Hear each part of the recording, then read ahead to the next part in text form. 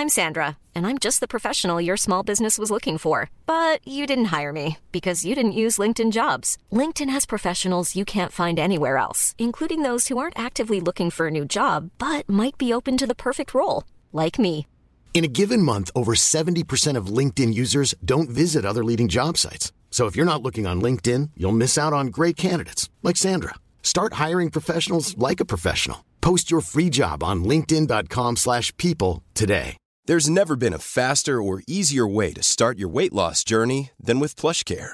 PlushCare accepts most insurance plans and gives you online access to board-certified physicians who can prescribe FDA-approved weight loss medications like Wegovy and Zepbound for those who qualify.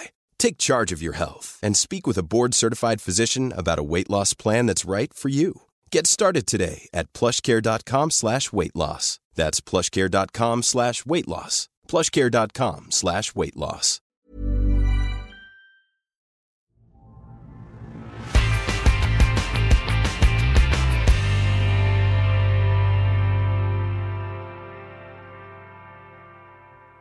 We're back. This is the Nature Jobs podcast, and I'm Julie Gould. We get a lot of questions from early career researchers on how to make a transition from a career path in academia to something else, whether it be research related or something completely different. But something worth remembering is that it is also possible to go the other way. It's not just a one-way route or a one-way career path. Any path can be trodden forwards, backwards. So, in this podcast, we're going to share a real story about a lady who started her PhD a year ago after a decade of working in the pharmaceutical industry and having 5 children. You know, having my husband being at home saying, okay, I want the last, milk that you have in the freezer. And I'm like, I'm coming, I'm on the plane. It was delayed. We will also hear from a career counsellor about how to choose your career path. The only way to make a really clear and well-informed decision is to gain experience beyond the ivory tower during your academic studies.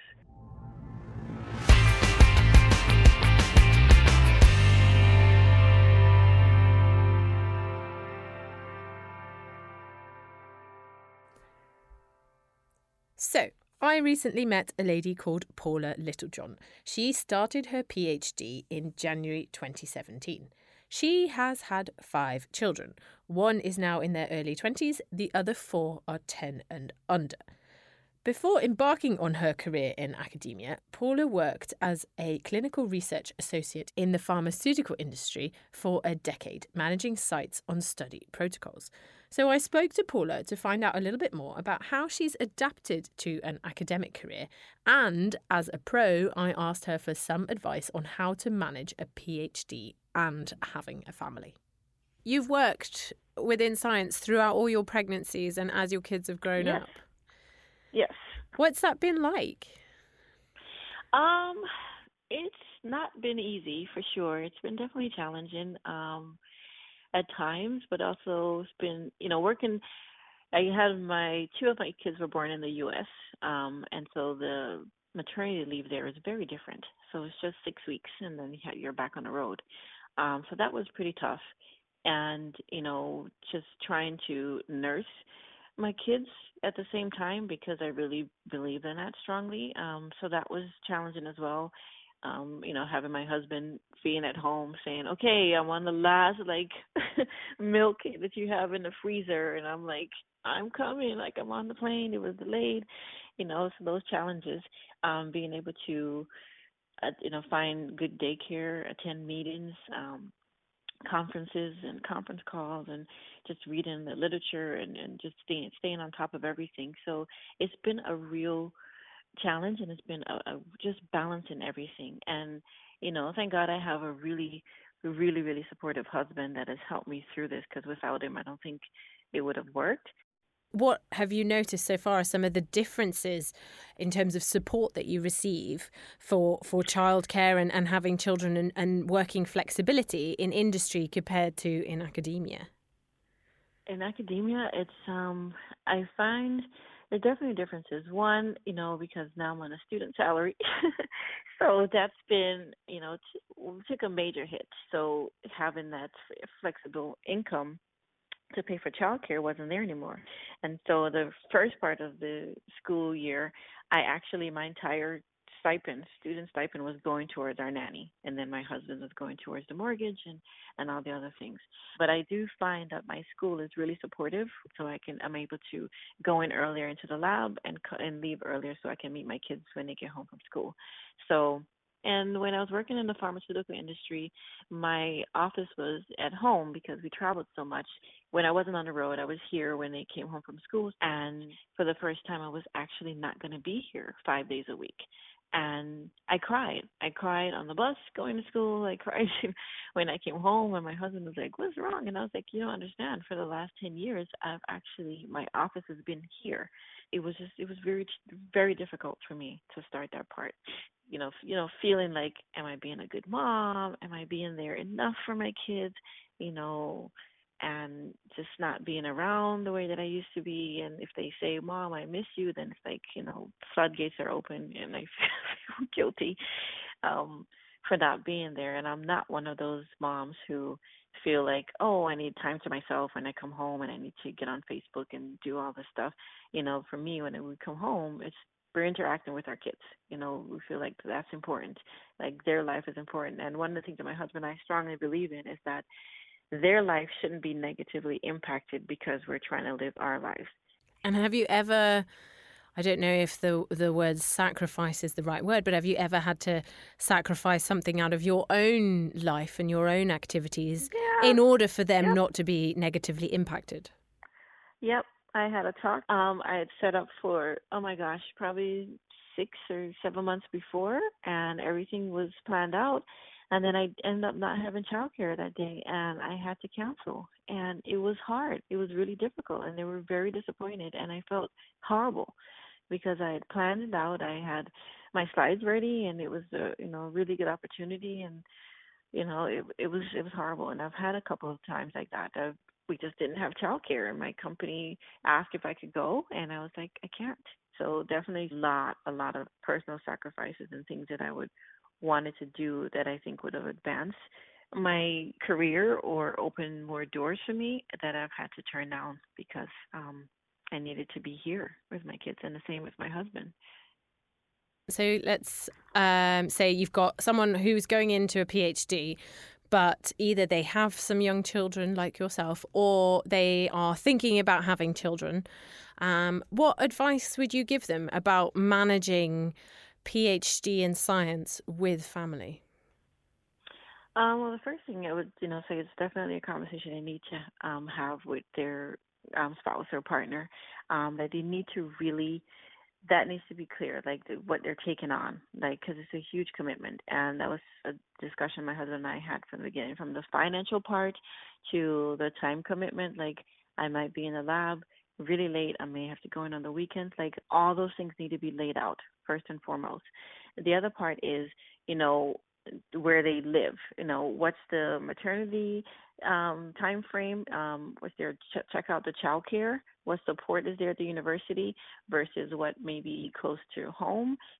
If they are planning to have kids, if they have young kids, how is it going to impact, the kids, with different ages? I think I would just have them plan out, just map out the entire thing from finances to schedule to childcare to food. How are you going to do that? And to organize in the home and organize in school as well. And the guilty feelings that are constantly there. How do you cope, and how would you advise others to cope and think about them? Yeah, for me, is having friends that I can talk to. You definitely need, someone there in your corner that you can share all your feelings with and go through those emotions.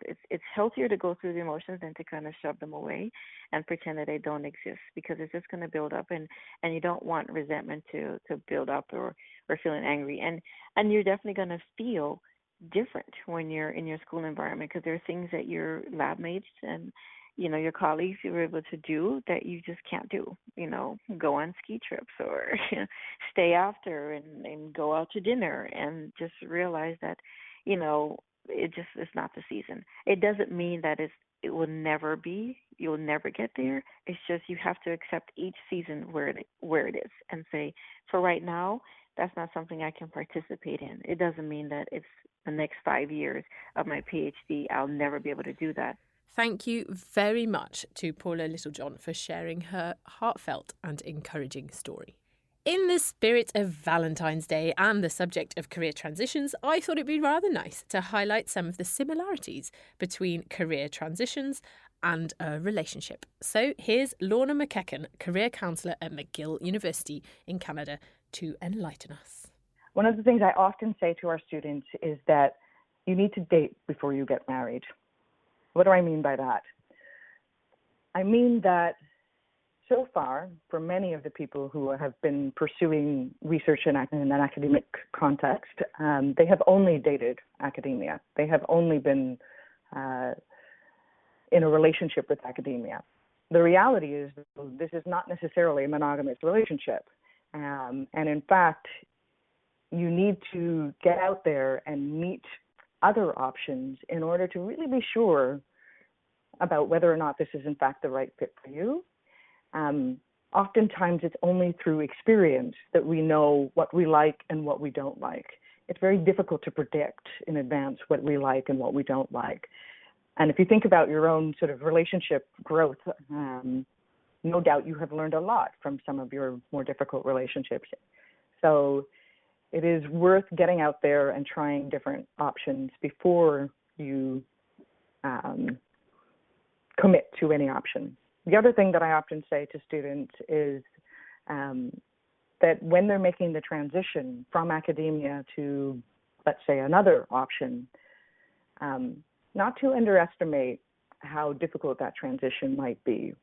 Even when it's a mutual breakup, it can feel really painful. A divorce, it can feel like a divorce.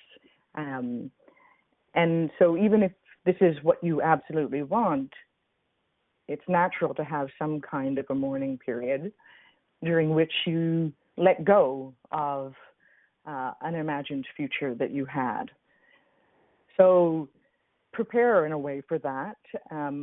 It doesn't mean anything's wrong with your decision if you experience that. But the only way to make a really clear and well-informed decision is to gain experience beyond the ivory tower during your academic studies or during your academic career. Thank you, Lorna McEachen. Now, on to our Ask the Expert question of the month. We've got someone from Canada, a PhD researching mama of one, about how she can move into science communication. Hi, my name is Suryan Rad. I'm a second-year PhD researcher in molecular biology at the University of Montreal. I'm very interested in working in science communication alongside my research. I love to talk to people about the work that I do, so I think that public speaking would be a big part of it. But I'm not sure where or how to start. There are so many different options. So can you give me some advice? Thank you. To answer this question, we've got Bonnie Schmidt. She's the director and founder of Let's Talk Science, an award-winning charitable organisation in Canada that helps encourage young children to study science, technology, engineering and maths-based subjects. Bonnie, over to you. I think that's a great question. For me, an important first step is to develop your communication skills. Tell your story with the audience in mind. How is your work relevant to their lives, and why should they care? How can you tell your story in a way that provokes questions?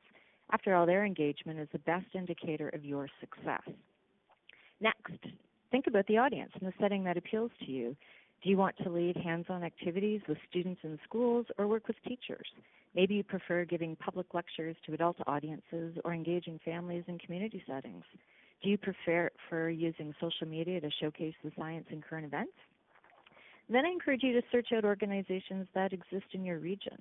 They can help with training and logistics so you can focus on the communication activities. During my own career, interest in science outreach has skyrocketed, and Let's Talk Science now works with 46 post-secondary sites and thousands of volunteers across Canada every year. We've also seen incredible growth in the sector around the world. So think about these steps and jump in. You'll find that people are genuinely interested in science, and their enthusiasm will further motivate your own scientific work, causing a wonderful, fulfilling cycle to kick in. Thank you very much to Celine Rad and Bonnie Schmidt for this month's Q&A. And as always, if you've got a science career related question for us, send it in. We'd love to hear from you. You can email us at naturejobseditor@nature.com and we will do our utmost to find someone to answer it for you. In the meantime, we're going to whet your appetite for next month's Food Crazy podcast, where 2 previous science researchers have left their academic careers behind to follow their gut. It was so clear that it wasn't for me. My mom is still doing it and she loves it and she talks with passion in her eyes about what she does, the same way that I guess I talk about bread. Thanks for listening. I'm Julie Gould.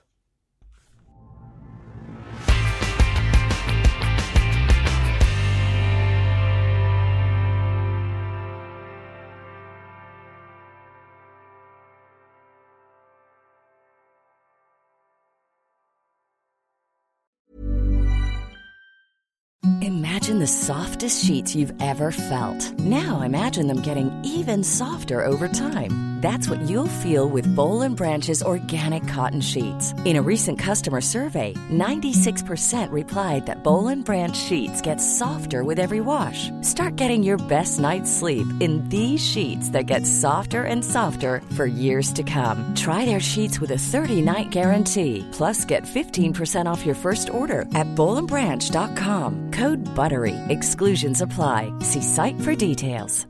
Hi, I'm Daniel, founder of Pretty Litter. Cats and cat owners deserve better than any old-fashioned litter. That's why I teamed up with scientists and veterinarians to create Pretty Litter. Its innovative crystal formula has superior odor control and weighs up to 80% less than clay litter. Pretty Litter even monitors health by changing colors to help detect early signs of potential illness. It's the world's smartest kitty litter. Go to prettylitter.com and use code ACAST for 20% off your first order and a free cat toy. Terms and conditions apply. See site for details. Mom deserves the best, and there's no better place to shop for Mother's Day than Whole Foods Market. They're your destination for unbeatable savings, from premium gifts to show-stopping flowers and irresistible desserts. Start by saving 33% with Prime on all body care and candles. Then get a 15-stem bunch of tulips for just $9.99 each with Prime. Round out Mom's menu with festive rosé, irresistible berry chantilly cake, and more special treats. Come celebrate Mother's Day at Whole Foods Market.